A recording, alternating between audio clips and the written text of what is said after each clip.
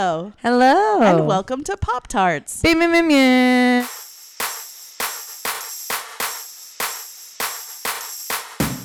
think we've been here about as long as men. They were enough to know that I had to really step my pussy up. Cockroaches.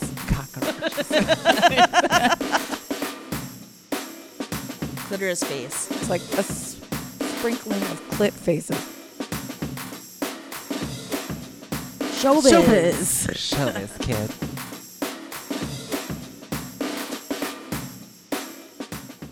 I'm Emily Rems. I'm Callie Watts. We are both editors at Bust Magazine in Brooklyn, New York. We love talking to each other about pop culture. We love talking to you about pop culture. And today we have the most special of guests. Today, Callie and I are going to be talking about one of our absolute favorite shows, Pose. We've talked about it on the show many times. We can't get enough of it. The show is returning to FX on June 11th. And helping us to talk about this amazing show is our Lady J. Hi. She is currently a writer and producer on Pose and was previously writing and producing on Amazon's groundbreaking show Transparent. Before becoming the first out trans writer to be hired in a television writer's room, she made a name for herself as a pop and classical pianist, working with Sia and the American Ballet Theater, and was the first out trans woman to perform at Carnegie Hall.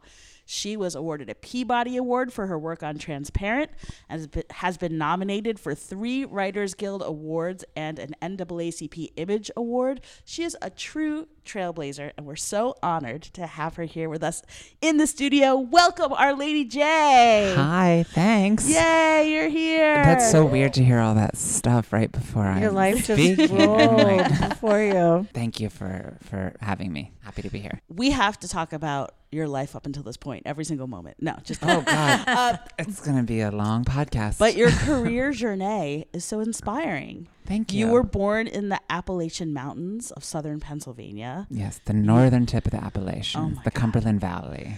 And you moved to New York City as a teen musician. I was 21 when I moved to New York. So baby adult. Baby adult. I started going to New York, though, in my teens. I would sneak away on the Greyhound bus from Pennsylvania. Nice. So I think I was 18 when I started sneaking to New York City. Somehow, magically, Dolly Parton discovered you, Mm. helped you become the woman you are today. And now you're the most powerful trans woman in Hollywood. Fill in all the gaps of this amazing story. I can't even talk about Dolly. I will. I just got off of a flight, so I feel like I'm already in the clouds, and the moment Dolly's name comes up, I'm in heaven. Years ago at the Zipper Factory, I started performing. I remember that place. Do you remember the Zipper Factory? Yes, I've So seen so many magical. things there. I love the Zipper Factory. The Zipper was really fun, and they, they cultivated a lot of like young artists, and they brought me on after I was doing shows in Hole in the Walls. And I started doing this show called The Gospel of Dolly, where I would perform her gospel music, but I would make it all weird and like Tori Amos or, Amazing. I would just add my depression to Dolly's light. And it was this show called The Gospel of Dolly. So Dolly at the time was, she had staged 9 to 5 on Broadway. Oh, I remember that. What year was this? Approximately. 2008-ish, Okay. I think. 9-ish, So 8-ish. a decade ago. A decade ago. I just did it as like, I was singing and songwriting, so most of the shows that I would do were original music, and it just caught on because who doesn't love Dolly Parton? So I made it a yearly event around the holidays. And my friend Stephen Aremus was her music director for 9 to 5 and slipped her a bootleg copy of The Gospel of Dolly along chills. with I know, a live album. And an Anybody article. slipping anything on anyone's behalf to Dolly Parton is just... It was a very nice thing that he did. We're still very good friends. And then apparently she listened to it in her tour bus from Nashville to New York and asked to meet me. Oh my God. And so I died. I've been dead ever since. Yeah. I'm And- looking at a You're a ghost. gorgeous ghost. Thank a you. gorgeous ghost. I'm ghosting. I'm flickering in and out of this reality over this It's a story. new meaning to ghosting. But long story short, I met her and she was just so sweet. She wanted to thank me for singing her songs. And then she went through the set list and told me what songs she loved and what she loved about them and the different That takes. is so on it. extra. Nobody needs to do that much extra. I God damn it, know. Dolly Parton. And then she made a request for the next shows. That she asked if I would do The Seeker. So now I perform The Seeker as requested by Dolly Parton because that's her favorite gospel song that she wrote. You look like if you're you in could shock. see the face that I'm making right now because Dolly request. It's just So where do we go from there? Transparent. New York was very accepting of all identities. The downtown scene was amazing. I moved to LA to make a studio album because that's what you do in LA. And I did that and it was fun and it was great. But I found that the music world was not quite open to trans artists. I mean, specifically, I heard really awful things said in meetings to me, to my Just face. people saying nightmare things to your Would you face. even feel comfortable saying any of them? Oh, yeah, I say it all the time. I like to talk trash about the trash. music industry. Yeah. Give us the trash. So because hopefully it'll make some changes happen Yes. and doors Set will open the trash for alight. So I just heard at one meeting. I heard nobody wants to hear a tranny sing sad songs. What are you supposed to sing songs of joy all the time? They wanted me to make a dance record, and I didn't want to do that, They wanted you to believe in life after love. which I do. But I mean, that's not who I am as a musical artist. I'm, Rufus Wainwright was a big influence. God, I saw Nina Rufus Simone, Tom last Waits. year. I love Rufus so much. But long story short, I didn't want to make a dance record, so I started exploring other options. Mm-hmm. And I'd always written as a lyricist in New York, writing for theater and cabarets. So I decided to write a stand-up act. And as I was writing that, I met Jill Soloway at the GLAAD Awards. Love her. And Friend of Bust, Jill Soloway. Best. And so Jill said that they had this amazing new show. The pilot hadn't come out yet. And when it was time to hire a new writer, Jill asked me to submit a short story. So I had all this material that I was working on for stand-up. I think I was saved from being booed off the stage by Jill Soloway. So Jill hired me to be in the writer's room at Transparent. And that's how you became the first trans woman in the writer's room Correct. of any show. Via Dolly and Jill. God, you Correct. had some angels. There's some angels. My grandma prays for me a lot. Aw. That's Appalachian, though. That's like, my family's from the South. They love to just give you the spirit. Yeah, absolutely. And then your success from that, just you were able to cha-cha-cha right into Pose. I was on Transparent for 4 seasons, and then Pose, we're now on season 2. So, season 1 of the show was set in 1987 and 1988 and revolves around Black and Latin ball culture and the families that evolved out of these LGBT underground modeling competitions. And before Pose, most of us were exposed to this culture either by the 1990 documentary Paris is Burning and or by the phenomenon of Madonna's Vogue video, which came out the same year. You were born in the mid-'80s? Oh, in the 70s. You were? Yeah. Wow, Wikipedia makes you so much younger. Oh, really? What does Wikipedia say? Wikipedia says that you were born in 85. Okay, I'll take that. And I would absolutely Who believe are it. these Thank angels you. in your corner? Okay, so then if you were born in the 70s as I'm 40. I was, okay, so you're younger than I am, older than Callie, but all of us were a bit young to actually have been there at the time. Right. So how did you come in contact with ball culture? What did it mean to you, and how did you go about writing about it? Well, I lived in New York from 2000 to 2010. I started transitioning in 2005.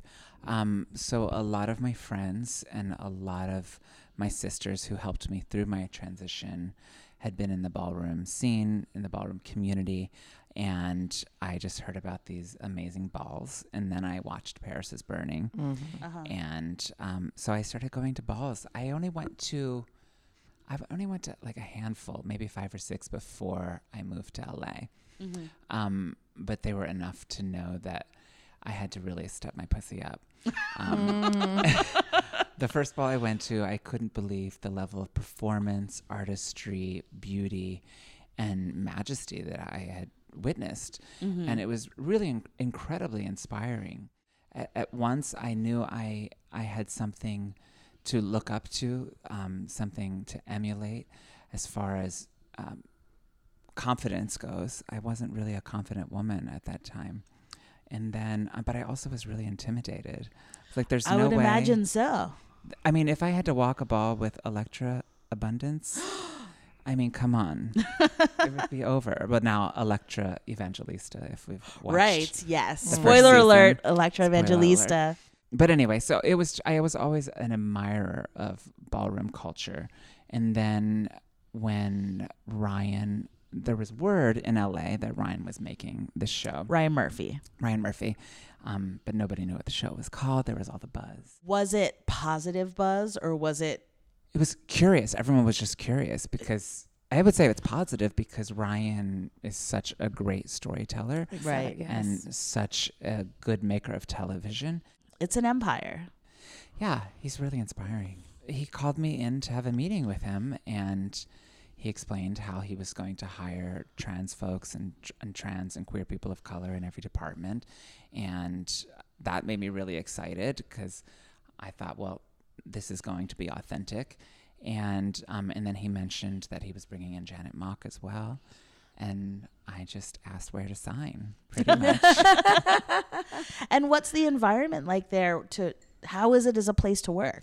It's really small and really intimate, actually. There are only 5 of us in the writer's room. Oh, my gosh. Whoa. Ryan Murphy, Brad All Falchuk. of that, like, glamour that's cascading down upon us is created by a the room same of size 5 as brains. Bust. 5 people. Yeah, Bust is made by 6 people. Wow. So you know. I know. It's Opinions really matter intimate, when you're in It's a magic trick. space. Yeah, and you also feel like what you're bringing to the table is going to be heard. So it's really wonderful. So it's Ryan, Brad Falchuk, Stephen Knaus, who wrote the original pilot, and Janet Mock and myself. Oh, my gosh. Amazing. It's a dream team. So if I'm hearing you correctly, you and Janet are the women voices in that room. Correct. Wow. I feel like I'm watching something where women's voices are being heard in the writer's room when I watch that show. So I'm impressed that's being conveyed by 2 women. Well, thanks. Well, I feel like it's more than 2 women. It's the community, you know. I don't just write my own experience when I'm writing. Mm-hmm. I really, since I started with Transparent, I learned that I had an obligation and I had a responsibility to bring authentic storytelling to a mainstream audience. And so I got really, really close with my community. And I think Janet feels the same. We're both very much in touch with the sisterhood. Mm-hmm. And so it's really a show about trans folks, written by trans folks, that incorporates much more than the characters and much more than the writers. It's an entire community that is living in the show. Do you feel, because there's been so little programming of this sort before, that you don't just have to tell a story, but you have to do a lot of educating? And does that feel kind of like a drag when you're a storyteller? I mean, that's a complicated subject. I guess educating can be really fulfilling. Mm-hmm. Knowing that if you put a story out there that no one has heard before, that might change the world in some way, that's really fulfilling. Yes. And also teaching people how to treat people when that group of citizens have been treated so badly.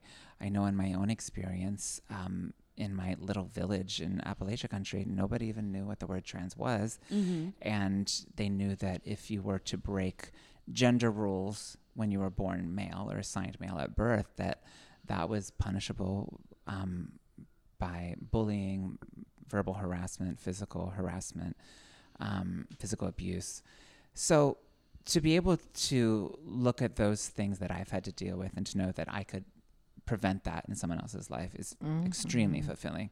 But then as like a weirdo creative, it's just like, I just want to tell like fun stories. Mm-hmm. Yeah. But I think Pose is a good combination of those 2 things. On Transparent, there was a lot of education, a lot of educating that we did. most people didn't even know what the word trans was in America. Like, it wasn't on the tip of everyone's tongue. Yeah, the show kind of went off like a bomb. It like, did. In a lot of ways, it just reached into homes that had never had those discussions before. Well, it was a part of a movement. It was a perfect storm. We had Lauren Cox in Orange is the New Black. We had Caitlyn Jenner came out. And then Transparent happened, and it was just people were interested. Yeah. But along with that, we did have to do a lot of educating. So it felt like the first season that I was on the show, it did feel like, okay, here are the ABCs. Let's take everyone to college. Let's get everyone on the same page with vocabulary. Yeah. What can we say? What can't we say? And then as the seasons went on, we were able to get a little more nitty gritty. And I feel like we're in a place right now with Pose, we don't have to do that much educating. There still is a lot that we do.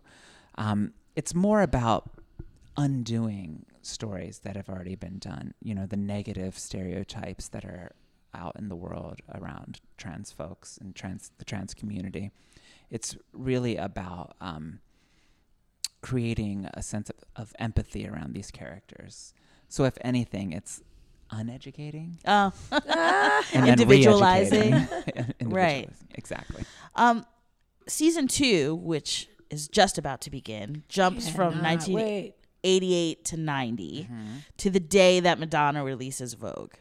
Correct.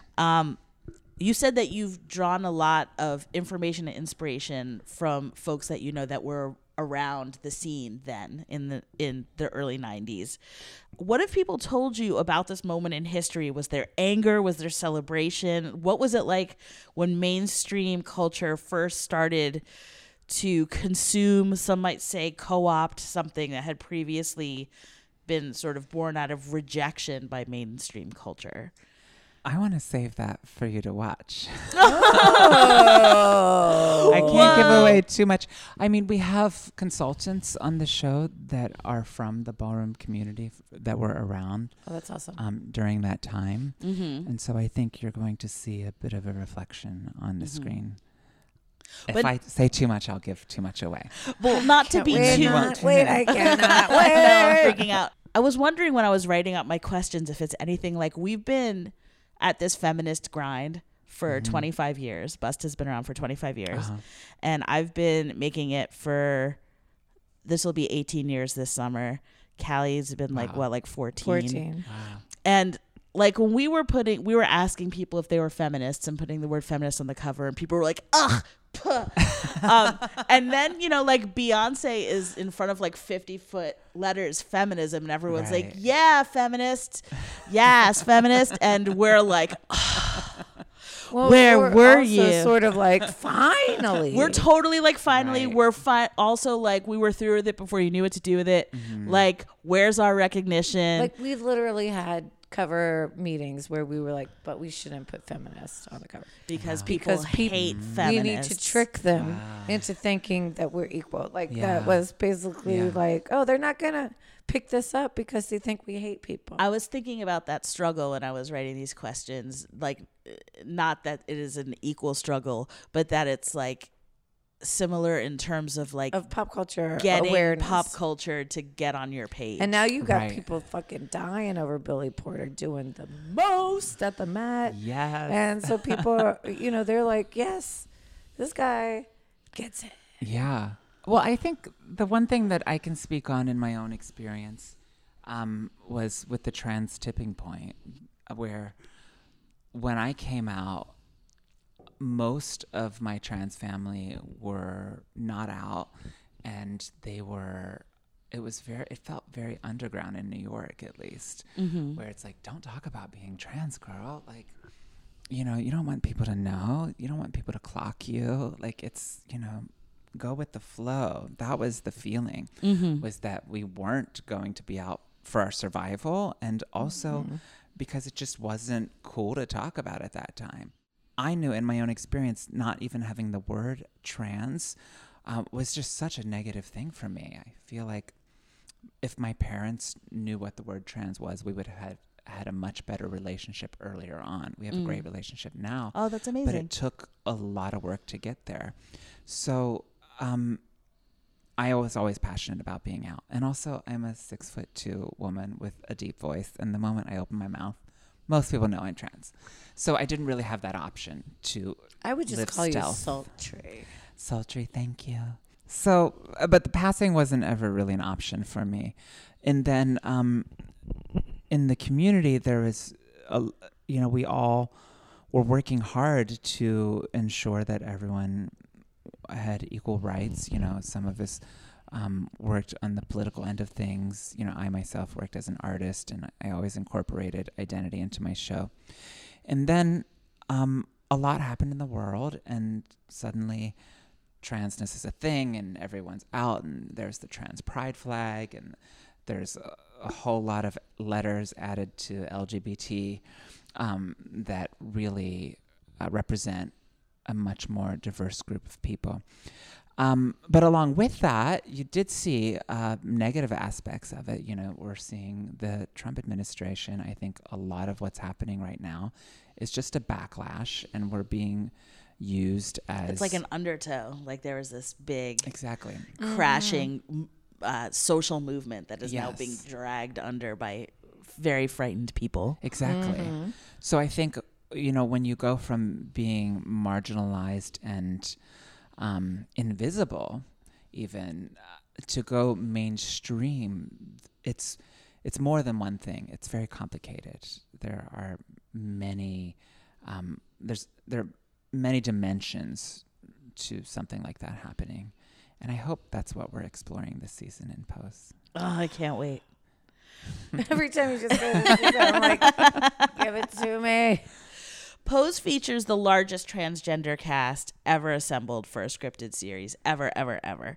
How important is it to you as a producer to make sure that trans roles go to trans actors? It's essential that trans folks play trans parts, and it's mandatory. But you are coming to Pose from Amazon, where the transparent is not being played by a transparent. Correct. So I assume that when you came on to that, you weren't really in a casting position, really. Correct. Uh-huh. Well, I mean, I definitely had influence. I came on at season 2. Okay. So everything in season 1 was out of my control. And Jill had already publicly stated at that time that any parts moving forward that were trans were going to be played by trans folks. Mm-hmm. Oh, good. So, I mean, I think we're past that in Hollywood. Like, I think any production that has come out in the last couple of years that doesn't have a trans actor, it's not just painful to watch, knowing that a trans person could have been employed playing that role, but it just doesn't feel authentic. It feels performative. It feels false. Mm-hmm. Most recently, I remember we had Murray Hill on the show, and Murray was talking about how Scarlett Johansson was gonna star in Rub and Tug, and then there was this outpouring of people being like, "Have you ever seen this Tax Gill dude? He looks just like Murray Hill." And there was like an online campaign for Murray Hill to play it, and then there was sort of an online flurry of Scarlett Johansson backing out, no longer playing that role. But then there's the question of if the movie is going to even be made at all without her. I believe it's not, correct? Well, because it was like she was producing it for herself. Right. And so if she wasn't going to play it, then she wasn't going to make it, and nobody else has stepped up to make it. And so then there's sort of this question of, is it better for the movie about the trans person to not be made at all than to have it? Well, like, couldn't she needs to kind of step aside and be like, this isn't, I can produce it. This isn't the vehicle I star in. She should kind of stand up and be like, so you think she should produce it anyway?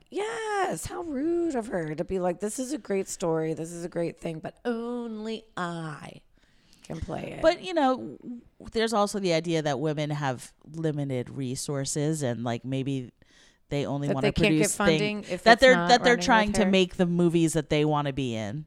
Yeah, so she can play like a friend. She could be the friend.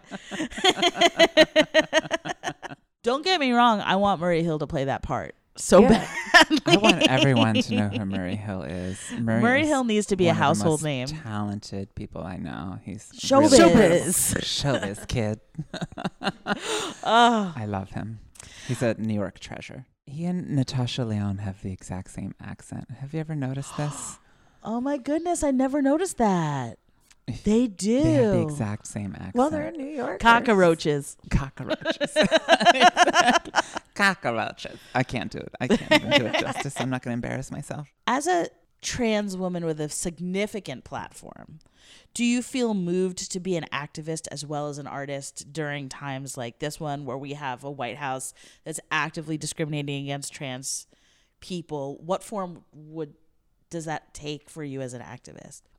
Yeah, I feel I have a responsibility to stand up for folks who need help in whether it's my trans community or whether it's where I'm from in rural America. I would love to make a broad comedy about, boring straight folks someday. That would be really fun, and I can't wait for that day to happen. But in the meantime, yeah, it's hard. I don't really enjoy the news. I don't enjoy knowing everything that's happening. But I do take time to unplug when I'm not working. And if it's just an echo chamber of people yelling at each other, I step out of the conversation. But otherwise, I do feel very much in touch with the needs of our community right now. What advice do you have for creative people who want to put that creativity to work for the resistance? I think just make good art. Sometimes I think things are too political, where you hear the message of the politics before you are really engrossed in the storytelling. So I think the best political art, you don't even know it's political until you're in it. Right. And then your mind is being changed and your heart's being changed and you don't even know it. That's just my personal opinion on that. I really enjoy getting lost in a story. And whenever the political overtones are so loud at the beginning of the story, sometimes you can't get into it because it feels like you're in someone's agenda. But I think not even knowing what the agenda is can be really powerful. Mm-hmm. I read that you publicly disclosed that you're HIV positive last year while in the writer's room of season 1 of Pose. You actually wrote about it on Transparent as well, in the episode where Tracy Lyssette's character comes out as positive to Jay Duplass's character. That's actually, I think, probably my favorite episode of that whole show. Thanks. Bridget Bedard wrote that episode, but in the writer's room, the story comes from all the writers and the outline comes before the script. So Bridget Bedard wrote the beautiful script for that episode, but that was based on something that I was going through at the time. What has the experience been like exploring that part of yourself through the writer's room, and what has the feedback been like? It's been really healing. Something that I had so much shame about for so long. Although I was never in the closet about my HIV status, it wasn't something that I thought would ever be useful. It always felt like a burden. Disclosure was always a nightmare. Disclosure still is a nightmare sometimes, especially with the men who date trans women. They mostly identify as straight, and there's just really a lack of education with straight men around HIV. They still think it's 1985. They don't know that undetectable is undeniable. Or it's undeniable. Sorry. Undetectable is undeniable. They don't know that undetectable is untransmittable, and the basic facts around HIV/AIDS. So I was finding that it was becoming unbearable, and it felt so small. And to be able to take something that I knew that the other 37 million people who are living with HIV were also feeling, and yet no one was speaking about, to take that and put it in such a public platform was just so healing, because I know that change comes from speaking up. That's just a fact of life. So it's been wonderful. It's been terrifying as well. I'm still terrified to talk about it not because I think HIV is going to kill me. I'm actually really healthy for the most part. And, the meds are amazing. But it's terrifying because I'm afraid that people will see my status before they see me as a person. Because the stigma is so profound. But, what else am I going to do? Like, if I'm not going to be honest about my experience, I don't think I can be a writer. But yeah, I have gotten a lot of messages of support, and that's been really incredible. That's amazing. It's really brave. Thank you. Our Lady J, are you a feminist? Of course I'm a feminist. You'd be shocked how many people don't give that Really? direct of an answer. Wow. Has your work in these writers' rooms affected your feminism at all? Evolved your sense of yourself as a feminist? Yes. I would say my work in the writer's room has strengthened my sense of identity around womanhood and around what we have to do as a sisterhood to move forward and to break down the awful barriers that are still in our way. It's been a long time that women have been around. I don't know if you know about this. We've been at it for a while. Fact.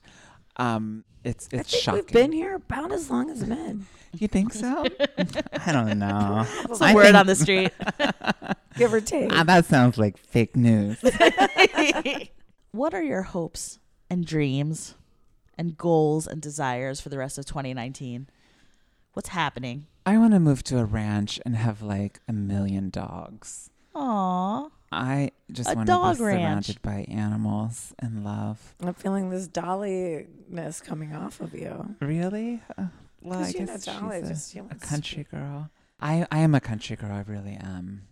Is that stars. something? I miss stars a lot. I was from a place where you could see stars. Yeah. Thank you so much for coming to Bust Magazine. We're Thank so you. thrilled to have you here. Thanks and for having me. we love Pose so So much. much. Oh, thank So you. much. Though I Thank did you. fuck up and I was watching the last episode while I was on mushrooms. And that was such a sad episode. What happened when you were on mushrooms? What was that like? Well, I wanted to just watch dance. I was like, oh, this is going to be perfect. And then I was like, then he's dying. Why did I do this? Yeah, we took It was you on emotional quite enough. A journey. I don't know if you Yeah. need to add a journey I to that watched it journey. again later and I was like, why did I even do that to myself? They should put a warning I on just it. loved the show so much, and I was like, "Oh, I'm on mushrooms in my house, and I want to do watch Pose."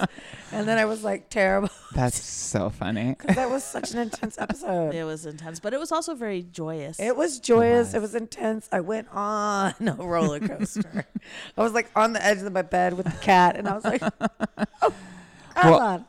If you want to watch it again, Pose season 1 just hit Netflix, so all 8 episodes. Ooh, yes, Binge. because I need that Alright. refresh. We're going to take the briefest of breaks. And when we come back, we're going to ask Our Lady J, and Our Lady J hopefully will ask us, what you watching?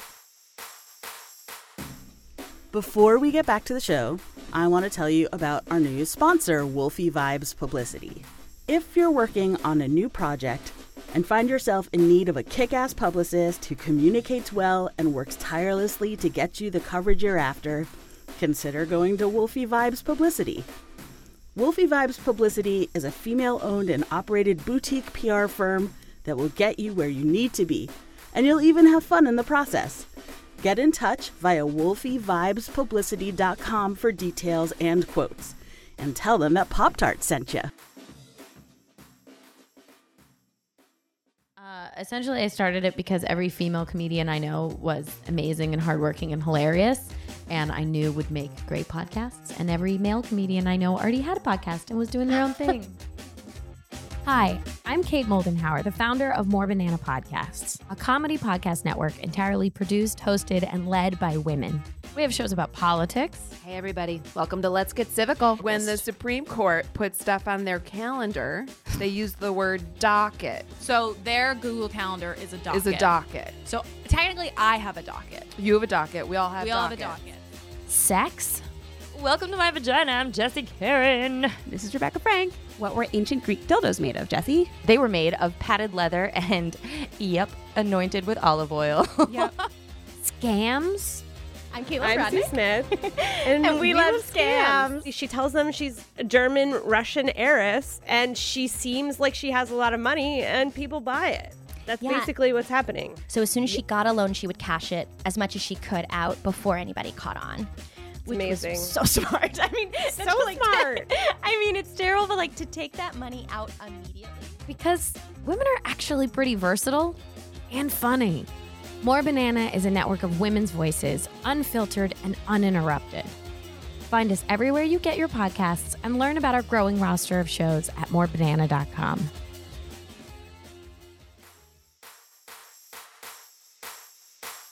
And we're back. How's that for a brief break? We are back.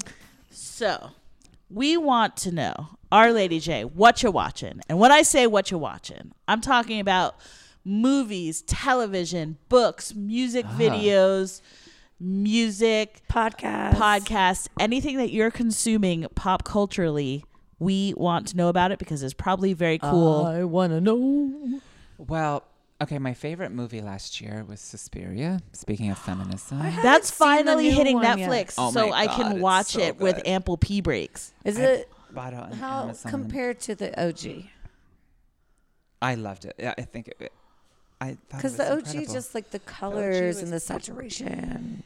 Yeah, it was. Visually was such a. It felt so campy, the OG, Mhm. but this actually felt Is it scary? like a bona fide thriller. Oh. Yeah, I was scared. I've been waiting to watch it in the home zone. I'm so. a real gore But I also person. and related it's to not, doesn't really all the bring the witches. gore, right? Yeah, the gore was a side element of it, but I just loved the witchcraft of it and like the I'm a dance, like the practicing witch, 70s so I bring Cold on War any dance. witch. And some witches are like, oh, they're like they're making us look. Appropriating it. Yeah, but I'm like, oh, even if they get it totally wrong, Yeah. I'm like, oh, well, at least they had some herbs. And they did something with the moon. They got witch two adjacent. things. Right. Two things, right? Like Sabrina's totally off. Right. Like but Satan's not even involved. But I'm But still they're like, having that I'll watch conversation. it. You got me. They're opening the door. that was my favorite movie. Amazing. I think my favorite TV show. Well, I discovered this show late. Have you watched London Spy? No. It's like been out for 2 years, but it's really incredible. Where it's a are BBC you watching it? show. It's Okay. on Netflix. Okay. BBC, they put their backs into a show. They really do. Killing Eve is incredible as well. London Spy. It's a suspense action thriller, but it's like all surrounding gay trauma. Oh. It's really good. I highly recommend it. Are you watching Babylon Berlin? No. No. It's an You're am I watching not all on new this beat? things. It's on Netflix too. Well, I mean, thousands of things are on Netflix. That's I true. know. I think I just have. It's like so You guys- catered. It knows Oh, the right. algorithm, and so maybe I'm just watching everything that. I'm is going very to me. get your login. Okay, I'll give you my login right now. Your algorithm is clearly I want superior your to ours. algorithm. No, I don't know. Babylon Berlin. It's all in subtitles. It's Germany's most expensive. It's actually the most expensive non-English speaking film or series ever made. Whoa. It's really incredible. It's the period of between the wars in Berlin, with Weimar Berlin and all of the. My friend Bubbles art. told me to watch it. It's all coming back to me It's now. really good. Diddle-diddle, It's really diddle-diddle. good. But you I have to also read love the that you have a subtitles. friend named Bubbles. That is so.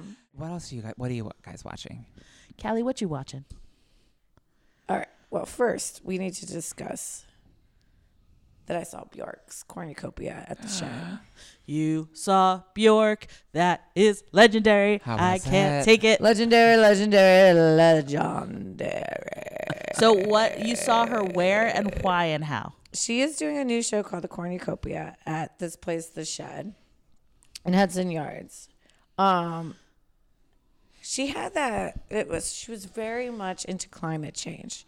There was a lot of her speaking about how we need to protect the world, because you know that she gives a fuck about Iceland and she's always been so nature is ancient. You know, it's like a big part of her work. And so she had that teen Swedish activist, Greta Thunberg. Yes, who's up for like a Nobel Peace Prize. Yes.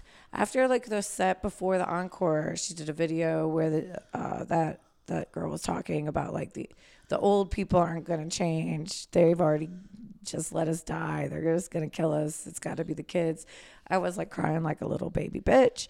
She had 7 women flute players. And at one point, they were all in a circle around her playing a circle flute. It was like a never-ending flute, which seems really spitty to me. They must have had some kind of... Yeah, that sounds very salivary. They must have had some kind of like spit valve shoot, right? But it was gorgeous. And then she had a 50-member choir of Icelandic teenagers. Aw. Some of them had these hats on, but then also they had the Björk Björk's thing is that clitoris face mask. Clitoris face. So there was like a sprinkling of clit faces, but it was amazing. And then there was a guy that literally played a fish tank with wooden bowls. Like he was just taking the water and pouring it next to a microphone and then tapping the bowl upside down to make a beat. Just Björk. Just insane. How long is this playing? It was all last week, and I think it may go into next week. Okay. You should go if you can. It was insane. Okay. She wears a whole, like clit face with pearls. Her voice carries.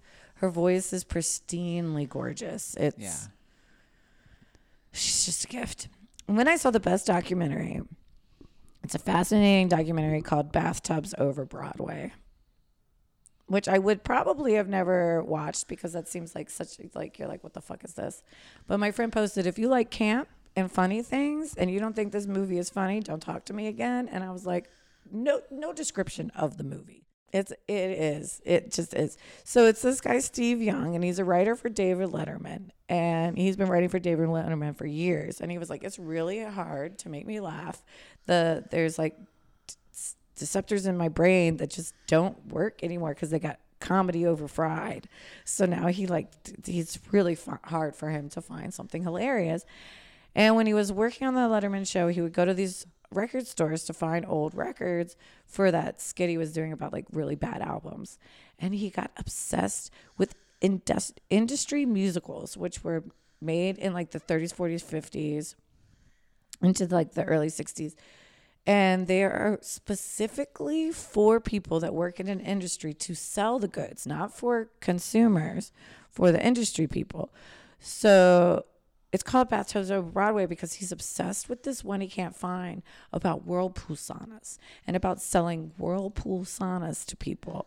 And then there's ones that are like how to sell insurance and ones musical about selling a Whirlpool. There's one you told me about this documentary, it reminded me that I had heard of something like this before, and I think it was an episode of This American Life. They probably talked to the same Letterman dude where it was just like they would have like a company retreat and they would like put millions of dollars together a whole multimedia like song and dance extravaganza to entertain huge Broadway staff stars of a corporation. Huge Broadway stars are in these.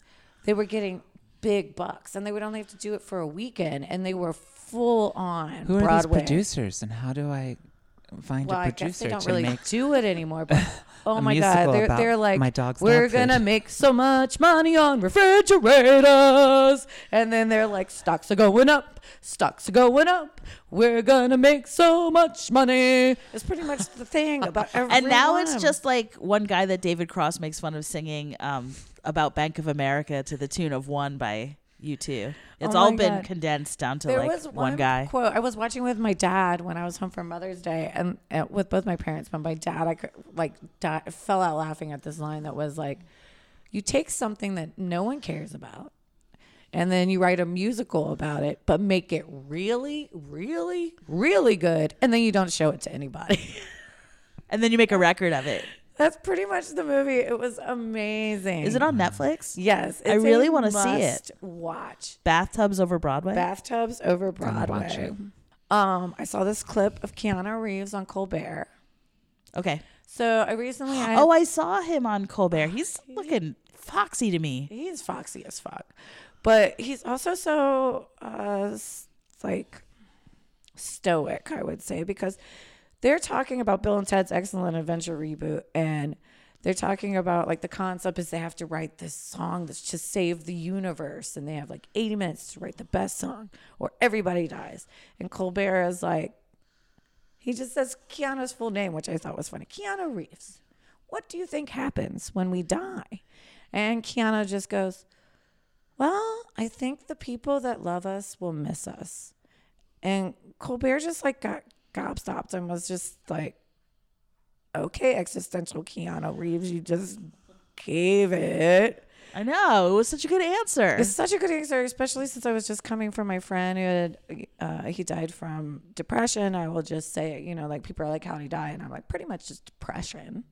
And, you know, we were just a lot of friends doing a lot of, like, memory shit. And I was like, oh, Keanu Reeves getting me in the feels. Who knew he was such a sage? And then I watched Knock Down the House. Did you watch that yet? Yes. Alexandria Ocasio-Cortez for the win. Oh, it was so good. It's on Netflix, and it followed her. Well, it followed 4 different women, but mostly she her. was the only one that won. And they followed mostly her because they're from New York. She's in New York, and they didn't have the budget to really go out. I read why they didn't really follow most of the others. Not because she was the winner, but because it just worked out. It just worked out for them. When she won, I got very verklempt at the end of that movie. It was so, and like when she's putting her makeup on in the first scene, and she's like, "Men don't have to do this." I'm already was like, "Yes, you." And then I watched Wine Country partially. It's meh. You know, while I was watching it, I knew that you would think that it was meh. For those of you who are not familiar with Wine Country, this is the directorial debut of friend of Bust, Amy Poehler. Mm-hmm. And she cast all of her friends in this movie. She's in it. Maya Rudolph, Rachel Dratch, Anna Gasteyer, Paula Pell, Emily Spivey, Tina Fey. They're all in it. And back in the early days of this podcast, we had Rachel Dratch on this podcast, and she disclosed that this very list of people that I just named are on an like infinite text chain that has been going on for years. And we were like, we want to read this text chain. We want in on it. Whatever it is that you make, you have to make something involving this text chain, and we will consume it. And that's basically this movie. Wow. I mean, it was okay. I have to watch. But it's just Friendship Times, and that's it. It's just Friendship Times. And inside jokes. One of my favorite movies is Spring Breakdown, which is a very, very little known movie from before Bridesmaids, before they thought women could do an entire cast. Mm-hmm. And it was Amber Tamlyn, Amy Poehler, Rachel Dratch, and they were on like Parker Posey. The cast was great. So good. And it was very outlandish comedy about a woman pretending that she was on spring break to try to like, it's just absurd. And that movie had so many like slapstick moments to me. This was soft comedy. I will use the word soft, not bad. It was just... Well, it didn't really have a plot. It was just a meandering trip. Right. Of friends hanging out and being friends. I didn't hate it. I would background it, you know, if you're hanging out and you're doing your makeup. There's just something soothing about each other's hair. A bunch of women palling around for 2 hours. I felt soothed. You know, I thought there were some jokes, but I wanted more heavy hitters like in Spring Breakdown. I understand. I wanted more absurd. What have you been watching? I'm so glad you asked. I'm actually curious to have you weigh on this, Miss Our Lady J. Morrissey is problematic with a capital P. Problem. And he is also like one of the loves of my teenage life. Why is he problematic? I don't know. He's problematic for so many reasons. There isn't even enough Besides time in this podcast. Really? But I'll give you like a choice 3 reasons. Okay. As you may or may not know, he's like super vegan. He's like way into animal rights, and he called the entirety of the Chinese people a subspecies because of their treatment of animals. Okay. So please don't with that. He has defended child sex abuse cases from the 70s, saying that it was a different time. No. And, you know, things were relaxed in the 70s in a way that they're not now. No. Right. He's like, if you lock up every grown man that got it on with a 14-year-old in the 70s, and that'll be a lot of bars, I think he said. Oh my God. Like, okay, Maz. And like I'm just over here recently, welding bars.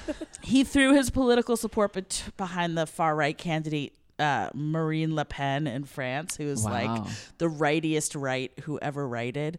Like, he's one of those people I think that went so far left that he circled around and went right again. Like, I don't like, he just went like on a Roseanne. loop. Roseanne wasn't Roseanne left? I think I think Roseanne did that too. Roseanne used to work she did an advice column for us before she went all the way around the whole circle. loop. Yeah. And then we were like, somebody still thought they canceled their subscription. And we were like, she hasn't written for us for like 10 years. Yeah, or something. 10 years. Obviously, you weren't reading your magazine, but okay.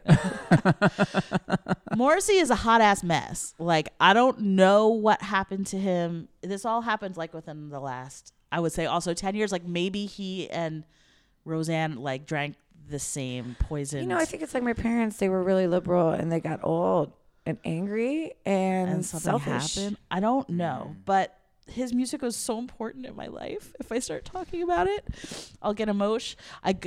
So anyway, he did a Broadway residency, and I went. My luscious research assistant Logan went with me. I clutched him when they played How Soon Is Now. I got a little verklempt when he played Every Day Is Like Sunday. The tears were like down my little face. And this is like the third time you saw him. This is like the third time I've seen him. It just gets more emotional every time. Did you heckle him after the show? I did not. I did no heckling, especially because I was there on free press tickets. So I'm not gonna be rude to the publicist who put my butt in those seats. He did a great cover of Back on the Chain Gang by the Pretenders. He did an incredible cover of Wedding Bell Blues by Laura Nyro. He's like crooning about Bill and how he wants Bill to marry him, and it was so cute. And the drummer was so good. It had like a giant, humongous drum, and I loved it.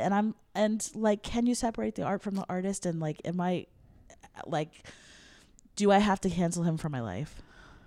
I don't know. I was in church for all of Morrissey's career. So I don't have the same emotional connection that you have. But maybe you have an emotional connection to someone else who sucks. Do I? I don't know. Maybe you don't. Maybe everyone you love is beyond reproach. I mean, the only person I really love is Dolly Parton, and she's perfect. She's perfect. You're so lucky. So I think that's the reason I only love one person. Oh, we should give you the Dolly issue before you leave. Oh my gosh, thank you. I would love that. Yeah. I don't know, but if I found out, I don't know. I am conflicted. I think. Well, you know how I've felt about it because I love Michael Jackson. And I loved R. Kelly, but R. Kelly's songs are all about sex. And I know that those songs are not written about having sex with children. So therefore, must cancel R. Kelly. Mm-hmm. Because then when I go back to those songs, I know that that's about some fucked up shit.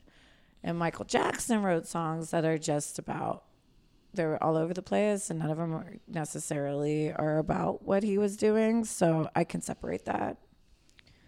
You know, I think it's like, Morrissey was just sad. Is he sad because he's an asshole? I am Maybe, more willing to cancel separatable. Michael Jackson, who is equally formative to me. I'm more willing to cancel him because of watching those two young men on the documentary than I am for Morrissey. Maybe it's because Morrissey is very ill, and I know that like he won't. Well, Michael Jackson's also dead, right? So it's not a question of whether or not am I going to go to a Michael Jackson show. I'm not. Right. Like you're not going to put money in his pocket. For me, when someone leans a certain way politically, I'm more willing to forgive that, or at least open up to why they might lean in that direction, because not everyone is a single issue voter. Right. Or some people are single issue voters, and they might have voted for that person for an entirely different reason that might be legitimate. I don't know. So I'm more likely to look the other way when someone differs from me politically. But then when someone has allegations of abuse, it's the next level.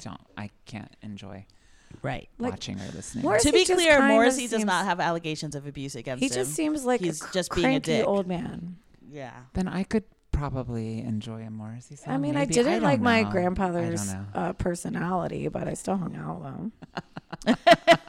Right. Bless his heart. I mean, right? if we're going to cancel everyone, I think. Then we can't even go to the South. We'll cancel a lot of people. I mean, but maybe that's what needs to happen. I don't know. I'm not a fan of cancel culture. Me either. I think you have to change people or they're just going to move to a different community and be bigger assholes.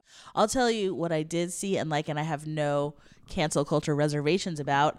I saw Ma, the horror movie Ma, starring Octavia Spencer, finally getting to leave The Help behind her. Not that she wasn't great in The Help, but she's, as I've said before, Octavia Spencer is a brilliant actor who was always cast as like the support staff for somebody else, and she finally gets to anchor this whole movie. How was she? And she was so good. Amazing. Like Callie called it, like when we saw the trailer was Callie called it and she was like, the entire movie is in this trailer. I've just seen the entire movie, and I can say which looks like a great trailer. That trailer was fire. That's pretty much true. Octavia Spencer delivers a suspense performance where she just has those big expressive eyes, and you know that she's gonna pop off, but you don't know when.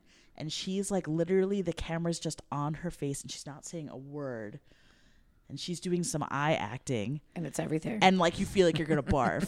It's like almost too much. I'm like, oh, Octavia Spencer's doing the most. She's just doing the most with her face, but saying the least, and saying and then when she does go off, I had to literally avert my eyes. It was too intense for some viewers. People were yelling at the screen. I was one of those people. I was like, no, Octavia, don't do it. I can't wait to watch that. And then I was all keyed up from watching it. In case you can't tell, I recommend it. Go to the theater and support women in starring roles in horror. Do it. I think we couldn't end any better than that. Thank you guys for having me. Thank you so much for visiting us. This was great. I cannot wait for Pose. Thank you. June 11th June on FX. 11th on Season FX. 1 is out now on Netflix. Legendary times infinity. Thanks so much to our luscious audio engineer Logan Del Fuego. Muy caliente. And to our girl gang at Bust Magazine. You can find me on Twitter at Emily Rems. Where can people find you on the socials?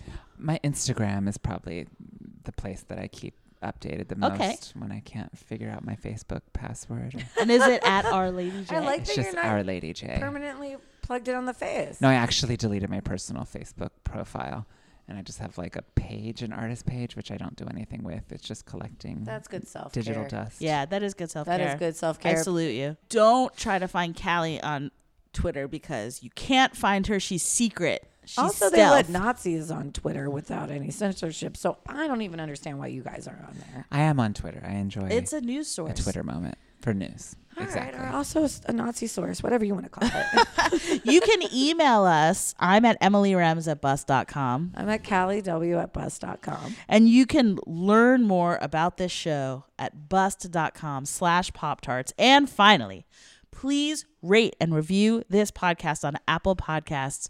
It's so easy. It's easier than going to see a movie or a live event in New York City. It's way easier than that. We'll just appreciate you, and that's straight up it.